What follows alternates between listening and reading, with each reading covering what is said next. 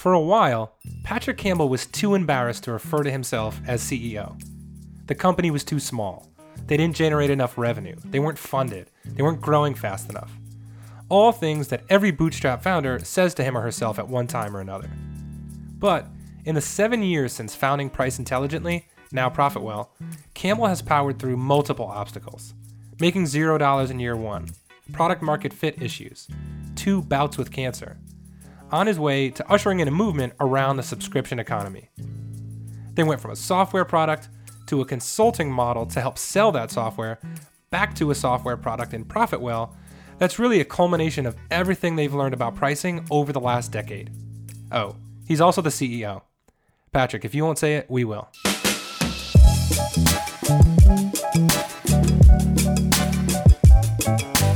This is Ground Up. It's a podcast about growth, except without all the numbers. Here, we tell the stories of everything behind the numbers, the ideas, the habits, the discipline, and also the personal and professional growth of some of the smartest marketers and business owners that we know. I'm John Benini, and I'm your host. Lots going on, my man. I feel like I'm talking to Dan Rather, but like behind the scenes when the news isn't on.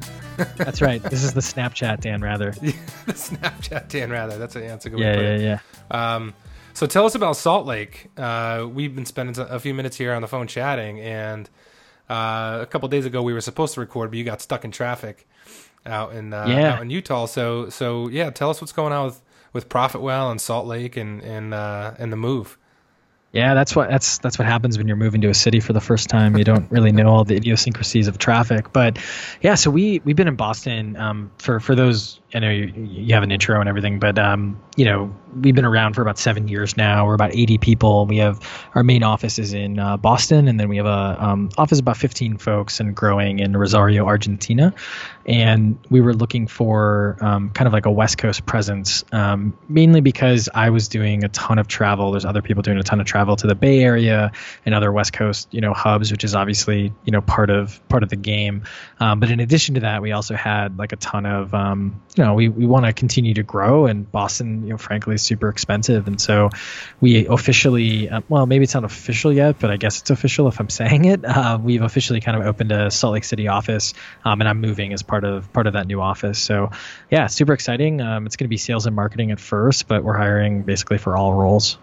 Nice. I hope you like winter, right? You've been in Boston for 10 years, so you don't mind the cold weather. Yeah, I grew up in Wisconsin too, so it's one of those things where I'm all about it, and I actually really love the snow, and so I'm excited. There's a lot more snow out there than there is in Boston, so it should be a good time. Oh yeah, for sure. So I love the Profitwell story because of just the beginnings of starting off as Price Intelligently, which was mainly a consulting business. Yeah, it's a little bit semantic, but we ended up having, we actually started with a software product, pure software product. And what we found out was if we didn't add service to the product, it was really hard to sell and really hard for people to use. And so what we ended up doing was we moved to what's called a tech-enabled service. And the distinction, at least for me, is consulting is kind of, hey, I will tailor things directly to you, and every project's a little bit different and things like that. For us, it's more, hey, this is what we do. This is our product. And, it's not quite take it or leave it, but it's kind of like, this is how we solve this problem. If you want that problem solved this way, we can keep talking. And so it's a full subscription business, right, that type of thing. But there's a heavy service element to it as well. Right. Tell me how one gets into the pricing business. Like how did Price Intelligently come to life in those early days? Yeah, it's a great question. So we ended up doing, how do I put it? Like my background's in econometrics and math. So I started my career, I worked in U.S. intelligence in D.C., and then I worked at Google. And basically I was... Where? What's that second one called? I haven't heard of them. Yeah. A little startup called Google? Yeah. That's how I got to Boston, actually. So that was in Cambridge. And I think that, I've always been fascinated with getting to the why or getting to the who in, Right. in the case of like marketing and business, because if you get to the who, like who you're selling to, and you can figure out what to sell them, etc. So when I was putting models together to hunt bad guys and gals in at NSA, or when I was trying to hunt money, like this fascination with the why or the who and kind of these models was was pretty innate, and that's me like making it in a nice package soundbite from 7-8 years ago, but it wasn't Right. it wasn't necessarily as obvious to me then. But I ended up leaving Google and I went to another startup here in Boston that did customizable jewelry. So you could customize the gemstone, the metal, all this type of stuff, and it had some really cool technology. It's kind of like Blue Nile, and essentially there was a pricing problem there where they had 1.6 million different SKUs, and that was a pretty big problem. And I started noticing we'd make these changes to pricing either up or down, and then we would see these big like pickups or losses in revenue. And long story short, what ended up happening is I was like, oh, this is a problem. It has a pretty high impact, and they gave it to essentially not quite an entry level, but closer to entry level person, at this company. Like, what in God's name are we doing here, right? And I didn't really love the culture, and so it was one of those things where I jumped out, and I was like, mid-20s, and didn't have kids, didn't have a wife, anything like that. Still don't have those things, but it was one of those things where I was like, cool, like I can jump into the fray and basically start a company. And so that's how it is. I fell in love with it. I wasn't necessarily like born with I love pricing and therefore I must do it. Yeah. You have like drawings from first grade about what you wanted to be when you grow up, and is a pricing guy. I don't think that was probably part of the story. No, it's funny. What year was that when you founded Price Intelligently? So the first official day was June 15th, 2012. So it's been about 7 years now. Wow. So it's been a while. It's been a grind, and we've gone through a bunch of iterations, kind of like you alluded to before. Right. Now we're, more of a software suite. We're not a platform. We're a suite. We have, a free subscription financial metrics product that integrates beautifully with DataBox. And then we have, a number of other products that, we get paid for. One that helps reduce churn, and then one, that we kind of alluded to that helps with pricing. ProfitWell is inside of DataBox, as Patrick just alluded to, is one of the reports we look at every single week in our weekly meeting. So ProfitWell data is always front and center, Awesome. and trusted.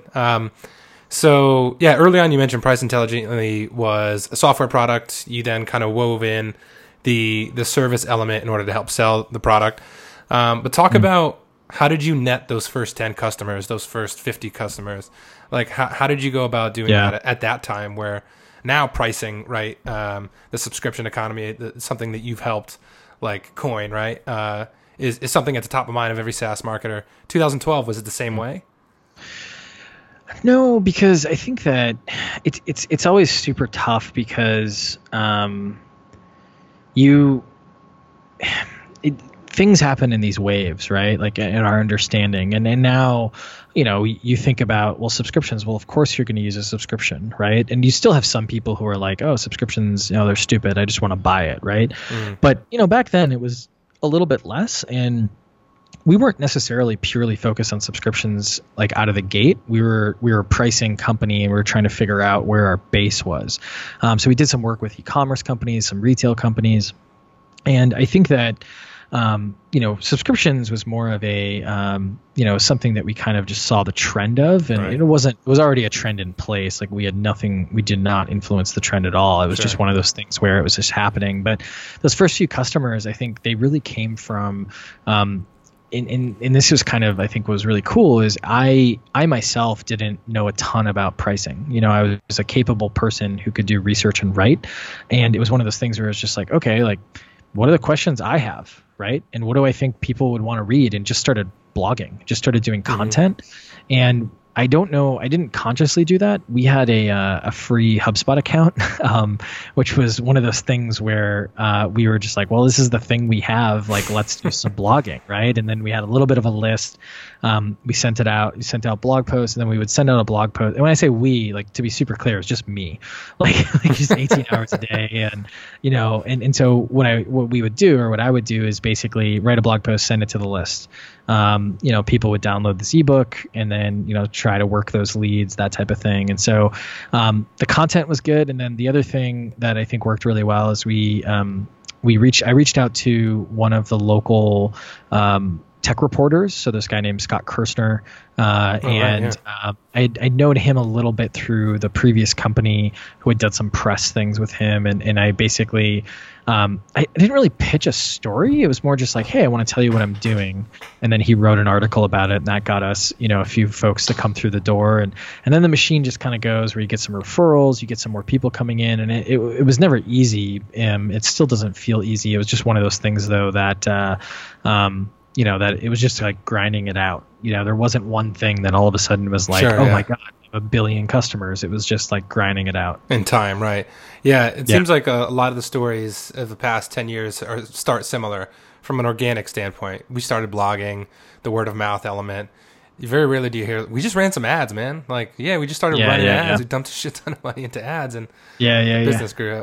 Which I guess would. I think in the early days, you don't necessarily know, right? Like, I don't know what the ads would be, and I probably experimented with some ads, but we're fully like customer funded company, and so it was one of those things where I did like we just didn't like have. at that point, we had no money. I had cashed in my 401k. Which was very small because I was in my mid 20s. It wasn't like a lot of money, and I was basically took the tax cut or took the tax hit and then was living off that for a good 9 months, and it was like $14,000 I think, and 9 months $14,000 in Boston is not an easy thing to do. And so it was one of those things where we kind of looked at, or I kind of looked at these free, I just have to put the time in type marketing channels or marketing tactics were really what was going to make sense. How long did it take you to feel like I have a business here? Or have you reached that point yet? I hope so. I mean, that's a really great question. It was funny because I was just talking to someone at Inbound almost about this exact same subject where, just always, the goals move, right? If you started with the goal to create like $1 million business, you probably almost cap yourself because you're going to make decisions at the $100,000 mark, et cetera. And so that's why a lot of the mantra of tech and startups is like, just keep growing, right? Like that's like growth is life. Right. And so I think that I think I've finally consciously come around to this business is not going to go to zero. Meaning like we might be flat, we might lose or something like that, but we're at the point where there's infrastructure enough where it's not going to go to zero. There's enough brand there, there's enough content, et cetera. It's subconsciously it's really hard to hold on to that sometimes because building a company, I don't care if you're funded or not funded. Like when you're building a company, you're always not freaking out, but you're always like worried. There's always this constant worry, like, am I going to do this right? Am I going to get this enough? Is it going to grow the right way? And what's really ironic about it is we put the goals on ourselves, right? Like, so we're like, oh, I'm worried about this goal that I set.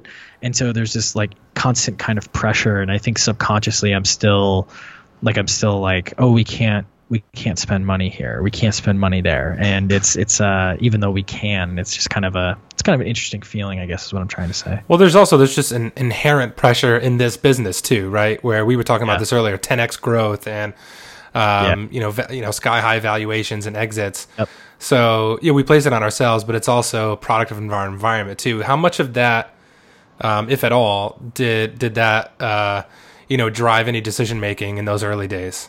Like, did you feel like you needed to keep up or you needed to hit certain, revenue marks year one, year two? I think that's a really good question. I think that the external pressure didn't, I don't know, because external pressure is normally subconscious, right? So it's hard to say, like, did it affect me? I definitely felt weird early on. Like, I felt very uncomfortable calling myself a CEO very, very early on, just very uncomfortable because, and I would say, oh, I work in tech. And people would be like, well, what do you do? Well, pricing software. Like, oh, like, what do you do there? And it took a while for me to be like, oh, I run the company or I started this company. Because I think that there's some people who are unabashedly, okay with, I changed my LinkedIn profile. It's one person. I am the greatest CEO ever. Put this really braggy, thing in my headline or whatever on LinkedIn. For me, I was almost like, well, if I'm not a big enough company, I feel as if I'm insecure about calling myself the CEO, because I don't want people to think that, I just like changed my LinkedIn profile. So I think, long story short, I guess to answer the question, I think that, that pressure was very internal, like in my own like way, because I was like, all right, let's get to 1 million. All right, let's get to 10, and it's just that constant, like now I'm like, let's get to 25. Right. And every single time that happens, like the feeling is almost exactly the same. Like it gets a little bit more comfortable, but I think I'm wired in a way that it just feels like still like, holy shit, we have to go. And after the service business, the service side of the business took off, I remember when I was at Litmus, we were a customer of yours, which was a game changer. Litmus was our first customer ever. Yeah, we worked several times. We worked multiple times. Yeah. So that was our first deal ever. I never knew that. $1,600, and it was from Paul directly, and then Paul was great to work with, though. And then you paid us a lot more money later. But but that was our first deal ever. Just a fun little historical fact. So once that sort of took off, was the I don't want to say plan, but was the idea always to introduce a software product later on down the road, like which later became Profitwell, that you've obviously rolled the whole brand and business into? Did you know that you wanted to get back to a software suite? Was that always part of your plan? Yeah. So we always looked at, again, it goes back to that obsession with the problem or the truth behind the problem, right? And so we always looked at, we were like, we want to solve the pricing problem. And then we have this like product that does like these surveys that hooks into our algorithms that then calculates like willingness to pay and stuff like that, right? Well, if you think about solving the problem and getting to the why of the problem, the truth of the problem, that's not necessarily the most elegant solution, right? Because you got to send this data out, and data has limitations if you don't have all the data and stuff. So we were like, okay, how do we do better at solving this problem? And what that thought exercise kind of turned up was, well, maybe we should host every pricing page in the world, right? Because we would have enough data and we'd be able to augment things on the website in order to solve the pricing problem. And then we were like, well, that's not all the data we need. We would need like other data. We would need like finance data. We would need, up funnel data. And then it was like, well, and also we don't have the engineering stack right now or the engineering chops to like handle hosting someone's pricing page, right? Because that's like a pretty important page for a lot of people. And so we're like, okay, well, then maybe what we need is, well, what data would we need? And it kind of came into this world of like, how would we automatically quantify, willingness to pay, the right pricing people, the right packaging, et cetera. And then all of a sudden it was like, oh, well, we would need this data, financial data, engagement data, attribution data. And we're like, okay, interesting. Well, if we have that data, then all of a sudden there's a bigger like vision there where we can go, interesting, there's a bunch of other problems in businesses. And then taking a step back, and I know it's a little rambly, but it's truly like kind of how the steps took place over, months. And then all of a sudden it was like, interesting. So when you spin up a website, you have infrastructure that you basically put your business on, and then all of that infrastructure supports this canopy of a bunch of different products, everything from Uber to Salesforce, right? But there's these products in the middle of it. One of them is, New Relic, that's application performance monitoring, right? And we were like, what if we were like the New Relic of revenue? And what if we were the New Relic that actually automatically adjusted things to make you more revenue? And what that kind of morphed into was like, let's go after this like nebulous concept that we now call revenue automation, but we didn't really know, like, is that the thing that we were going to do? But at least was like, in order to get to this pricing solution, and maybe there's going to be these other things that we're going to do, which we later were like, yep, we're going to do those things. It was, okay, we need to get this data. And then it was like, all right, well, we can provide some value. Let's create this analytics tool. That was Profitwell Metrics. And then we were intending to actually sell that, to customers. But then all of a sudden, the market, like analytics products, this, they're tough. It's really, really tough because people don't always use them every day and people don't always see the value. And then it morphed into, well, let's give it away for free and focus on this niche and do X, Y, Z from there.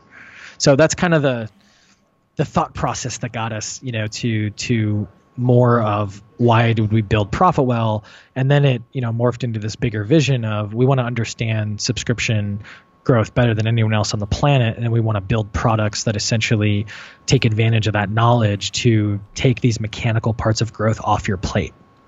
And Price Intelligent, you sort of rolled into the Profitwell brand, so that it's all Profitwell is formerly Price Intelligently, correct? Yep, exactly. So it's a talk product about that still. transition. It's still a product.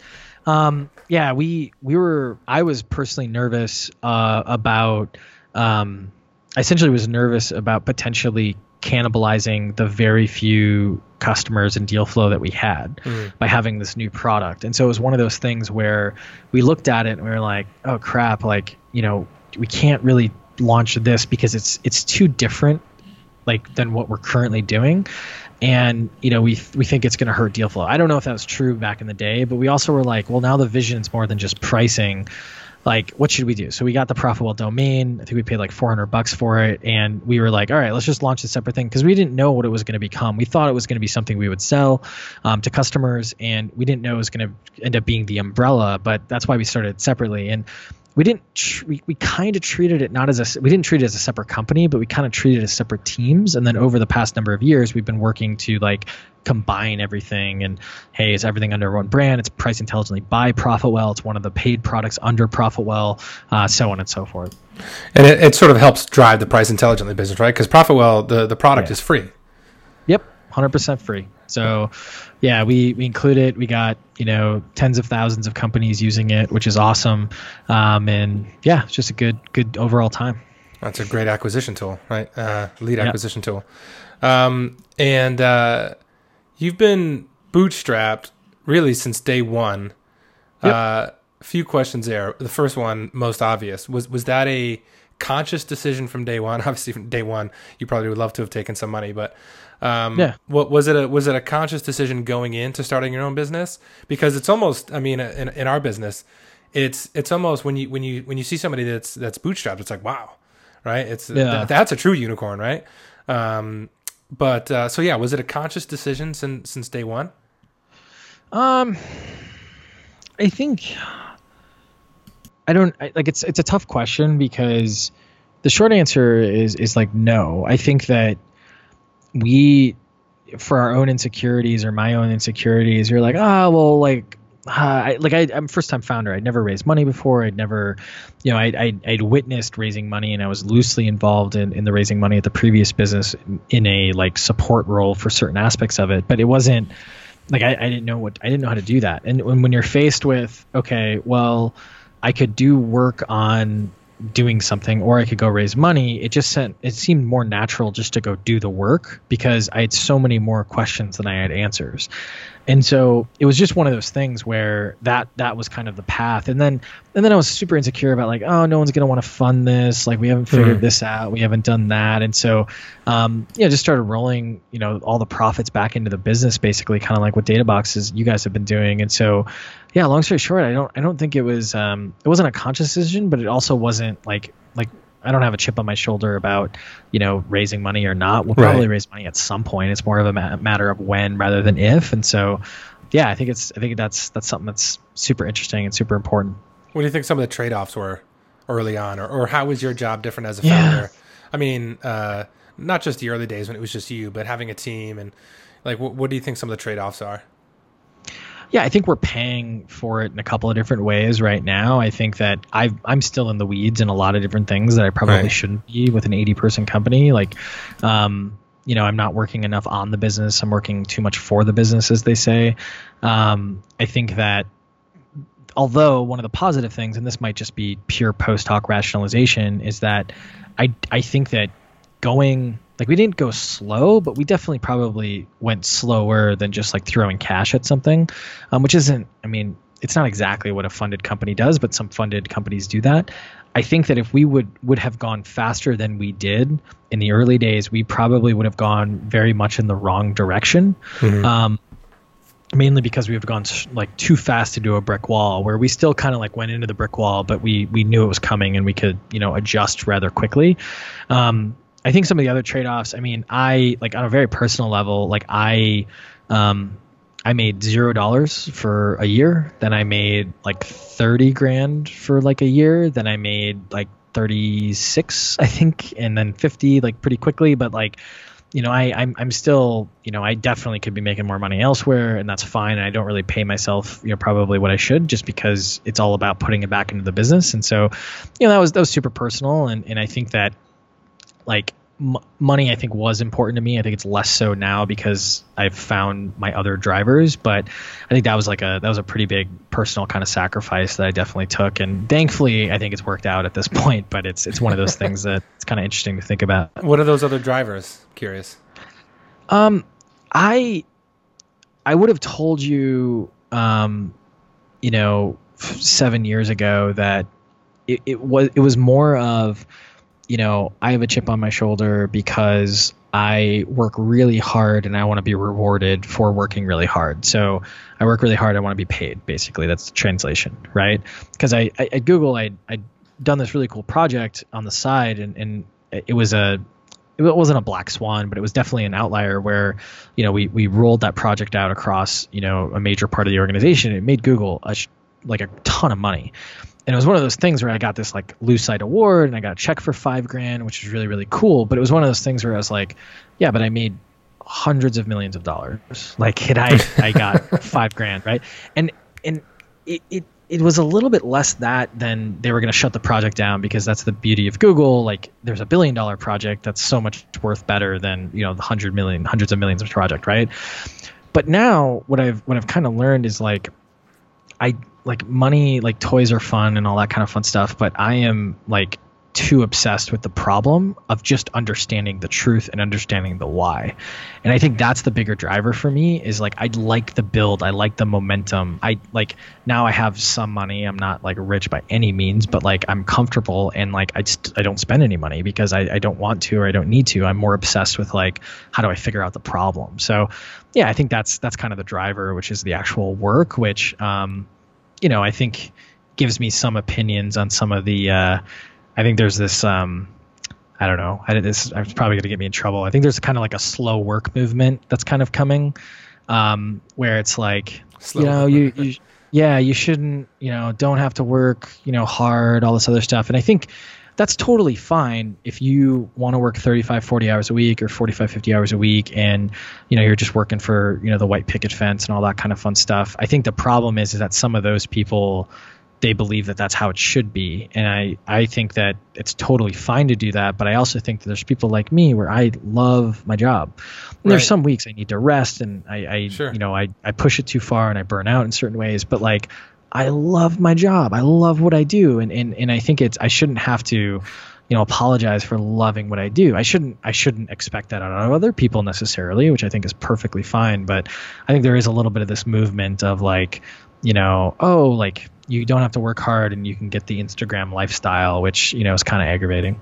I'm a little ranty. That's the problem with we're too far left and too far right on everything. It's yeah, totally. The pendulum swung so far in the direction of hustling and hustle porn and all that kind of stuff, and then it's now, like you said, it has swung back to more of work-life balance and that kind of thing, which I just think, like, why can't we just do what's best for each individual, right? Like totally. You said, balance for you is going to mean, balance for you means something different than maybe it means to me. It means something different to someone else. But yeah, now we're just getting ranty. But yeah, I see what you mean. I think it's grinds my gears. Yeah. Is this Tim Ferriss's fault because of the 4-hour work week? Like, is that what started this shit? I think I don't know, because what's funny about Tim Ferriss is like, someone wrote this really good article on it about like, this guy clearly he works so many more than 4 hours. But that was his point. His point was more about, you can reduce your work and everything like that, right? And I think that the biggest not perpetrators, but like the Basecamp guys, I think are really, really good advocates of this. And I think it's totally fine. They don't want to be a $1 billion company. They're in a really good place. They worked hard, and they want to keep like a reasonable lifestyle for them and their team, and that's fine. Like I think it's fine. I think it's more just like you said. It's like not judging people, making sure everyone's healthy and safe and those types of things, but not judging people for like the style that they want.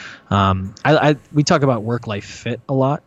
So basically like finding, not work-life balance, because I think what happens with work-life balance is you start to resent one side or the other because you compartmentalize both of them. And so when work encroaches a little bit too much on life or vice versa, there's some consequence that just builds internal resentment. I think when you find work-life fit, meaning you have a place that, respects, hey, do you need a week off every 6 weeks? Right. Do you need a day off every month? Like however you like to work, and focuses on results and doesn't focus on, clocking in and clocking out.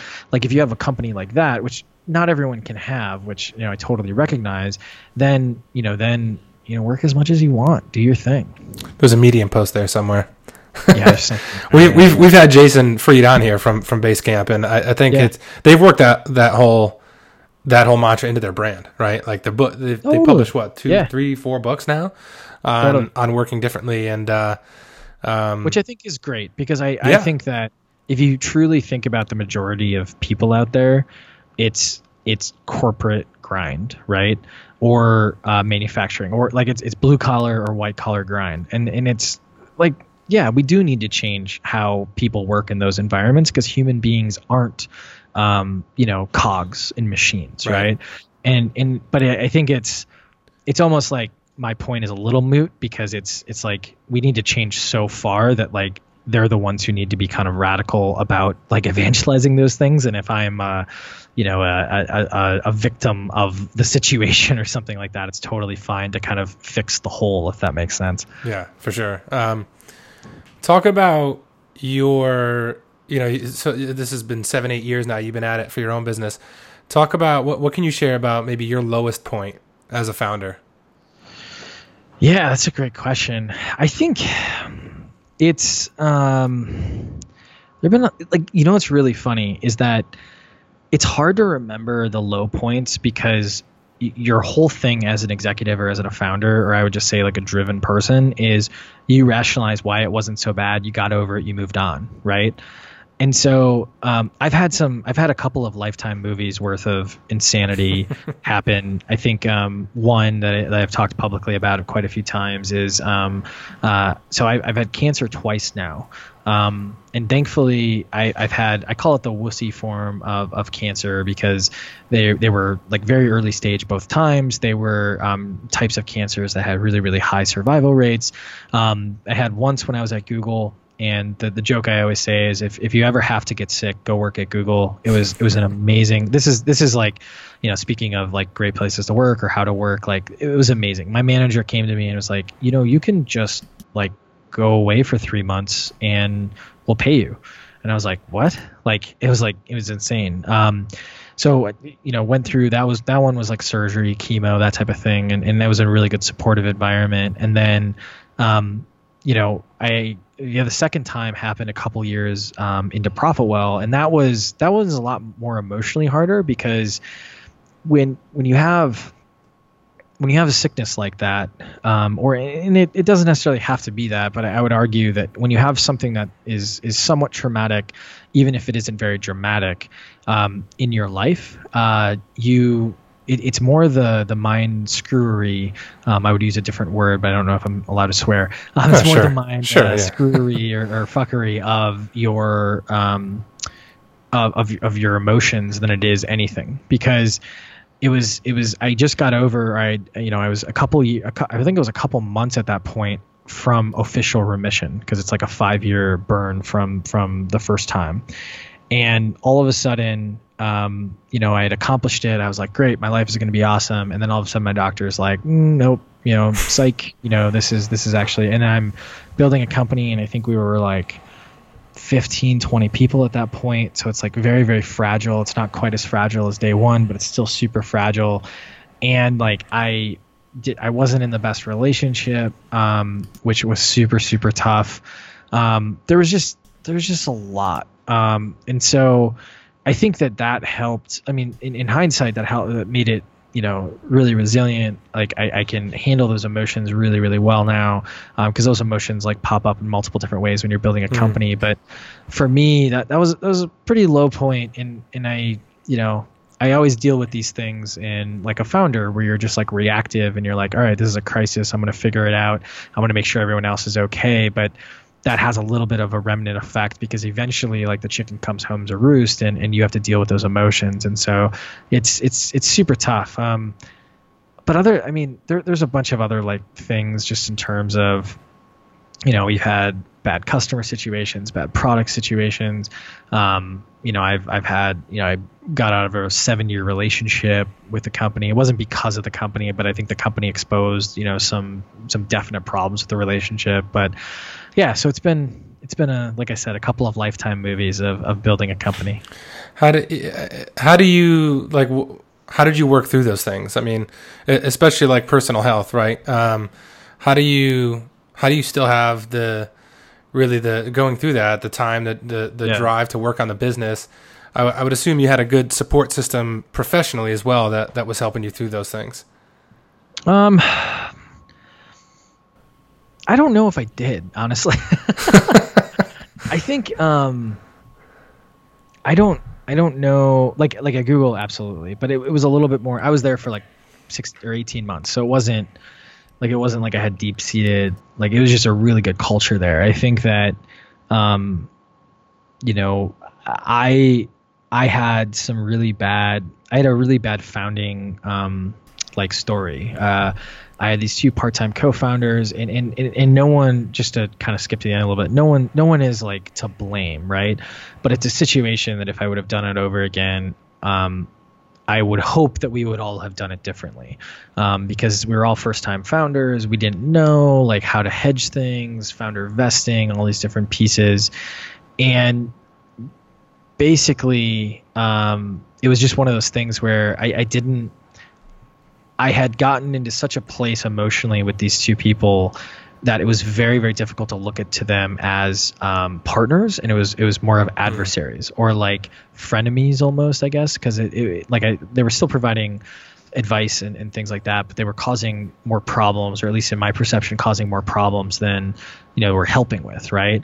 And so I didn't have a really good support network there. I had this guy named Peter Zotto, who's my brother in arms essentially, and so he was a really good support person. Then Facundo is our CPO, it's the same thing. And fortunately, these 2 guys, we're all kind of a little bit emotionally broken. We're broken toys, if you will, and so we all kind of were able to be that support system. But I think that that's a really big thing of, I think when you're founding a company or you're even just, executive at the Ambition is like have a support system. But I think that you really need to get to the why, because the why of why you're doing this, or the why of why you're going forward, that's the thing that's going to keep you going, because those support systems, those types of things, those are not going to work all the time. And sometimes they're going to work in the worst direction. And so I think for me, as I'm going through this, it's more like, well, no, I have to figure this out. Like I have to figure out the inevitability. Well, I have to do this. Well, I have to go like take care of that blog post, because I have to get that done so that we get more leads, so that we can build the company, so that we can figure out this problem and, have the solution. And I think that like, we don't talk enough about that when we're, in college or in high school, about, finding your purpose on some level, or we try to replace certain things with that, finding that purpose. And I think that that's a really important thing. And you get so many people, and you see this is what a midlife crisis is, right? Where you get so many people who are like, what did I just do for the last 20 years? And it's like, well, why were you doing it if you didn't think you should do it, right? Yeah, so that's a big thing. I think that purpose, that purpose-driven, life, which I think is a book. I think that's about. It's a book. I don't know if it's a book about what I'm talking about, but that's a really, really big thing that has helped me a lot. Well, it shows in the brand and the content that you and the ProfitWell team put out. It's so well thought out. You could tell there's passion behind it. You could tell it's more than just a business model. There's definitely a passion. And I feel like it comes through in the brand a lot. And you've you've specifically, like, the company has made big bets in content, right? From podcasts to shows to newsletters. I mean, just this week you announced like basically a media network. So talk about your commitment to these things. Why do they work? And just talk about the overall direction on how you came to prioritize original content programming in the way that Profitwell has, when so few other companies have done that. Yeah, I think it really comes down to it is like a bootstrap, like leverage mentality. I think we like to seek leverage like wherever we can find it, in terms of like putting the right amount of dollars in to get the right amount of dollars out. And I think that that's kind of where content first started. We rationalized or realized, depending on how you look at it, oh, this is really interesting. This content continues to live on and people share it and it produces leads. That's cool. Like, let's keep doing stuff like that, right? And then we started looking at, as we were building content, like for the first, I think 5 years, I was the only marketer at the company. We had a couple of false starts with some folks. We had some like outsourcing here and there, some little sprints here and there, but I was like the only one like blogging. I was the only one doing a lot of this stuff. And then what ended up happening is we were like, all right, well, we need to go after it. We need to like go for broke.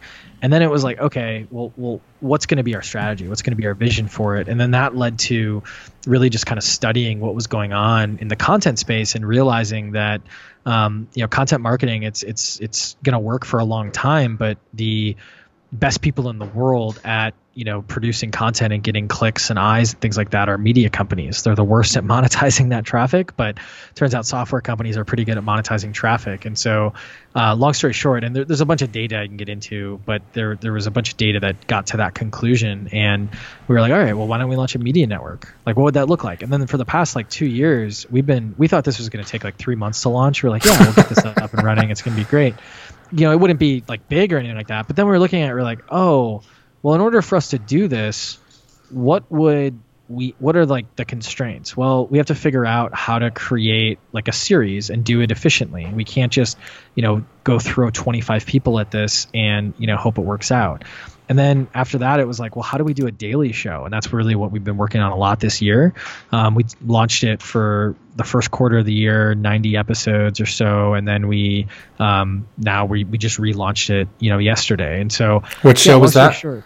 It's called Recur Now. It's basically just a daily news show on the subscription world. So yeah, long story short, it was like seeking that leverage and, and now there's other people doing this. There's people with bigger budgets and that's okay. And it's just understanding, where that growth comes from and then, using that knowledge to build stuff out. Right. You have trade-offs, you have protect the hustle, pricing page teardown. You had subscription 60 was a thing for a while. That's Recur Now. Okay, so it's like relaunched basically. Right. Yeah. I mean, these are just a few, but how big is the team that is committed to creating, mixing, producing this content? Yeah, so we now have 1, 2. Did you just hire? Didn't you say you hired like a reporter recently? Like you're going all in on the. Yeah, we hired two reporters. One was like an editor and ran like publication for a news like magazine, and then actually started a radio station. It was a pretty successful radio station in Salt Lake area. And then one was a reporter for a affiliate down in Connecticut. So it's 3, 4. We just hired another 4, 5, 6, about 7 basically. And if you think about it, it's like it's a product, right? So we're basically supporting this product, but this product, it's pretty hedged in the sense that worst case scenario, we just produce really good content, right? Like that's the worst case scenario. We just build really good content, and then that gets us leads and brand and all that kind of fun stuff. What's the team look like? So you have a video guy. Is the content mixed and edited and everything in house?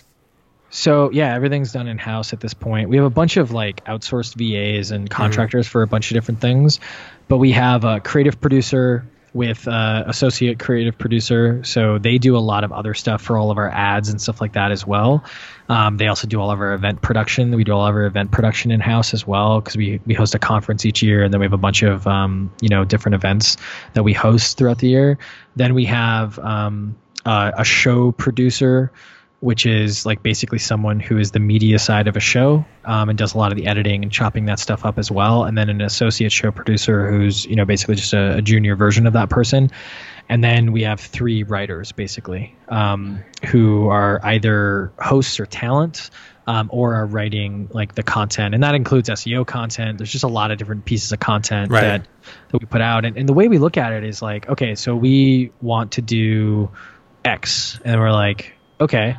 And then we were like, well, how do we produce as much quality content as possible? And that was kind of the forcing function. And we were like, all right, well, we can do this type of content. We can do this type of content. We can't let the quality bar go this low. We also want some really, really high quality bar. So it just was a forcing function of wrapping our minds around what we're trying to do. Right. How much of the content are you going to be? Because I know you host a lot of this content. I'm sure you have plans for a lot of new shows. How involved in the actual, as a talent, in the content do you want to be going forward? I'm trying to reduce my involvement, only because I don't want it to be like the Patrick show, if that makes sense. Yeah. I want it to be hey, we are producing. It is a network, right? And I want it to be a network. And so I think that, long story short, just trying to basically produce like that network overall. And that means like a forcing function is, okay, like literally yesterday we talked about, all right, so pricing page teardown. I am no longer going to be in that show. So we did a bunch of screen tests with different people in the office, and there's inevitably going to be someone who is going to be better at me, which is great, but it'll take a little bit of time because I'm fairly quick on my feet with the stuff I've been doing for 7 years. So maybe it'll take a little bit longer to shoot, but that's totally fine given that I'm going to be out of it so that I can be in another show, or I can go work on, this other thing, or I can be out of this completely, right? So that's kind of how we've been thinking about it, or that's kind of how we've been ultimately focused on things. So let's go back the past 12 months. What would you say the 3 biggest decisions or projects that have had the biggest impact on growth over that time? Over the past 3 months? The last 12 months. 12 months. That's a great question. It's super tough. I think the last 12 months have been... It's been pretty chaotic because we really upped the stakes in terms of what we're trying to go after. I think in the last 12 months, ABM has been a really big thing for us. So we do, the way I like to describe our ABM efforts is just really, really good traditional BDR outreach. So we try to do really, really well at that. So we do custom videos per lead. We do a bunch of other things that are just like the standard stuff. We just try to do it really, really well. And it just creates a really good experience. And then we also, so that worked really well. I think the content stuff has worked really well. The one sub thing, because we talked about that a little while, I'm doing a partner show with Heaton, that's Trade-Offs. That actually worked really well, and we worked out a lot of kinks, and so we want to like do partner shows with other brands and some of our integration partners. We're working on an integration show with Chargify actually, which is we just announced an integration with them, and that'll be a first experiment just to kind of see how that goes. Nice. And what about three projects or decisions, if you knew what you know now, over the last 12 months, maybe you would do a little bit differently? And just 3, because I know you have a tendency to be hard on yourself. yeah, that's true. It's good. I'm glad others recognize that. We messed up hiring this year. So we, in like January, February, we ended up, we hired our first full-time recruiter in February. And she's fantastic and amazing, but we messed up the prioritization of her hiring. So basically what we ended up doing is we deprioritized hiring net new sales folks. And given the goals that we were going after, net new sales folks were like the first thing that we should have hired, right? And this was just based on like being overly optimistic and things like that. And so, that we've hired like 40 people this year. And so I think that we probably just would have changed how we hired those folks. And I think the other thing, we're not very good at hiring senior talent, mainly because I think that we don't spend enough time trying to find good senior talent. We kind of just take whoever comes a little bit, and we don't hire everyone, but we basically we don't vet as well as we should. But also I think that it's just one of those things where we try to develop too many people from within, and I think that makes it a lot more complicated. And what would you say is probably your most ambitious or challenging goal over the next 6 to 12 months? I mean, you just launched the media network, so that could be in there. But, well, what should we look out for? It's not launched yet officially. It was pre-launch, so pre-launch, the actual thing. I think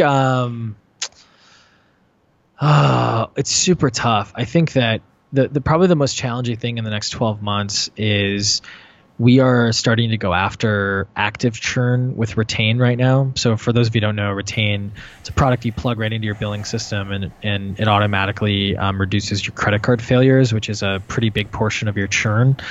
And so what we're doing is basically we're going to start going after active churn, meaning people who actively cancel through engagement, and a couple of other things that we're planning. It's a pretty ambitious thing because we're trying to basically automate churn reduction, and we're not going to be able to automate the churn reduction of, hey, your product's not good or stuff like that, but we're going to be able to optimize like the margins of opportunity. And that's a pretty big lofty problem to go after, because if you think about it, you have to be able to identify the right people, then have the right messaging depending on the situation in order to boost that retention. So that's a really big thing. And then the other big thing is bringing price intelligently into Profitwell.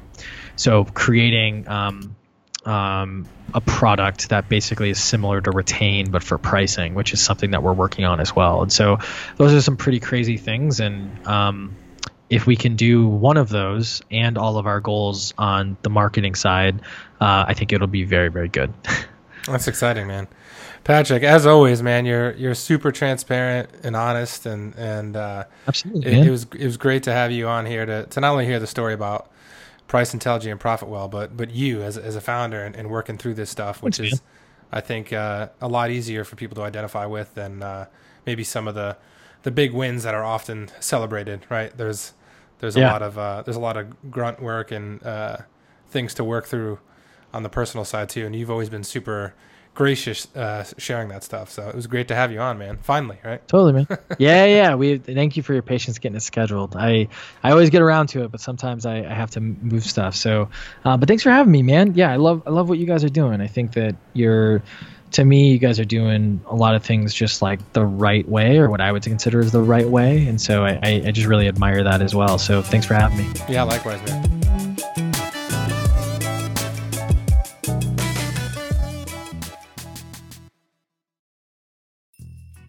Thanks so much for listening. If you found this episode valuable, check out our other episodes or subscribe to get new ones. If you want to support the show, we'd love for you to leave a review or share it with someone. And if you want a tool to help you track and improve your business performance, try Databox, free at databox.com.